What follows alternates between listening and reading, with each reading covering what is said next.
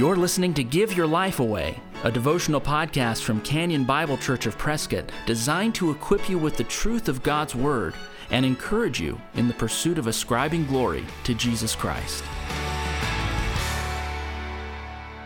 Welcome back to the Give Your Life Away podcast, and we come to really an interesting time here in the Epistle Project. We are at our last book in the Epistle Project. We've been doing this. Maybe some of you have been going all the way from Romans, and we're now in the book of Revelation. We come to Revelation 1:1-3 today. So we've done Romans all the way through Revelation. I hope that you're encouraged by this last book, this last study together. There will be 42 podcasts on the book of Revelation. There are 42 sections, and we'll be doing the same thing we do in Revelation that we've done from Romans through Jude. So while this isn't, as we've said before, a classic epistle, this is a book about the coming of Christ and the final ages and the eternal state at the end.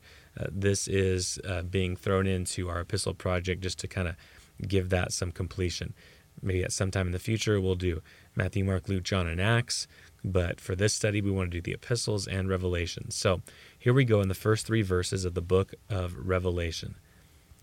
John is the writer, and this is what it says: "The revelation of Jesus Christ, which God gave him to show to his servants the things that must soon take place. He made it known by sending his angel to his servant John, who bore witness to the word of God and to the testimony of Jesus Christ, even to all that he saw. Blessed is the one who reads aloud the words of this prophecy, and blessed are those who hear and who keep what is written in it, for the time is near." Here's what I want to highlight from these first 3 verses. There can be a lot of confusion about the book of Revelation. There can, in addition to confusion, be a lot of strong opinions about the book of Revelation. In times past in the evangelical community, people would pull out charts and draw lines and arrows and a timeline in terms of when things happen and what will happen here and there. And I'm not opposed to understanding the timeline of Revelation. I actually think it's a pretty important thing to understand. But here's what I want to highlight. The timeline is not the ultimate point of the book of Revelation.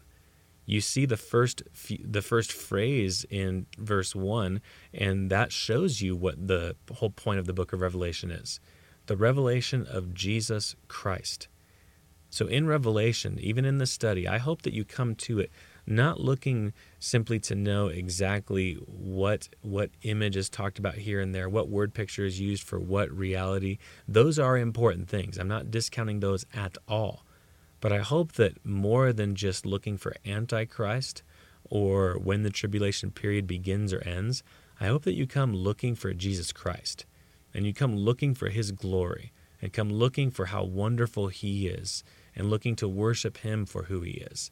That'd be my exhortation to you today. In this study, as we go through the book of Revelation, you're going to see some amazing things about Jesus Christ. Remember, this prophecy is given, this vision is given to John for you, for him, and for you, and for myself, to see Jesus Christ clearly, and to see what he's doing and why he's doing it. All the other things point to that. Why do we have this teaching about Antichrist, and why do we have this teaching about the 2 witnesses and so on and so forth? So that we can understand Christ better and God's plan for the world through him. So in this study, I hope that you're excited to see Jesus Christ as the eternal God. I hope that you're excited to see Jesus Christ as the creator of all things. He's the Alpha, he's the Omega. I hope that you're excited to see Jesus Christ as the one who fulfills Old Testament prophecy. He is actually the Messiah. I hope that you have your heart encouraged when you come to a place like Revelation 5 and see Christ as the Lamb that was slain. And as not just the Lamb who was slain, but the Lamb who was slain and is standing. I hope that you see Christ as the object of your worship. There are other objects that will come up in the book of Revelation that vie for the worship of people on the earth. I hope you see Christ as the object of worship. I hope you see Christ as the true King of Kings, the one who is the victorious one.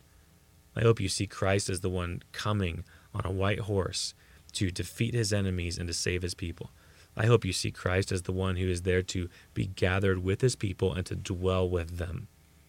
I hope you see Christ in this oncoming study, and that this study through the book of Revelation gets your heart even more eager to want to see him and be with him face to face. If you've been encouraged by the Give Your Life Away podcast, please share it with a friend. And if you'd like to get in touch with us, you'll find us online at canyonprescott.org. Thanks for listening.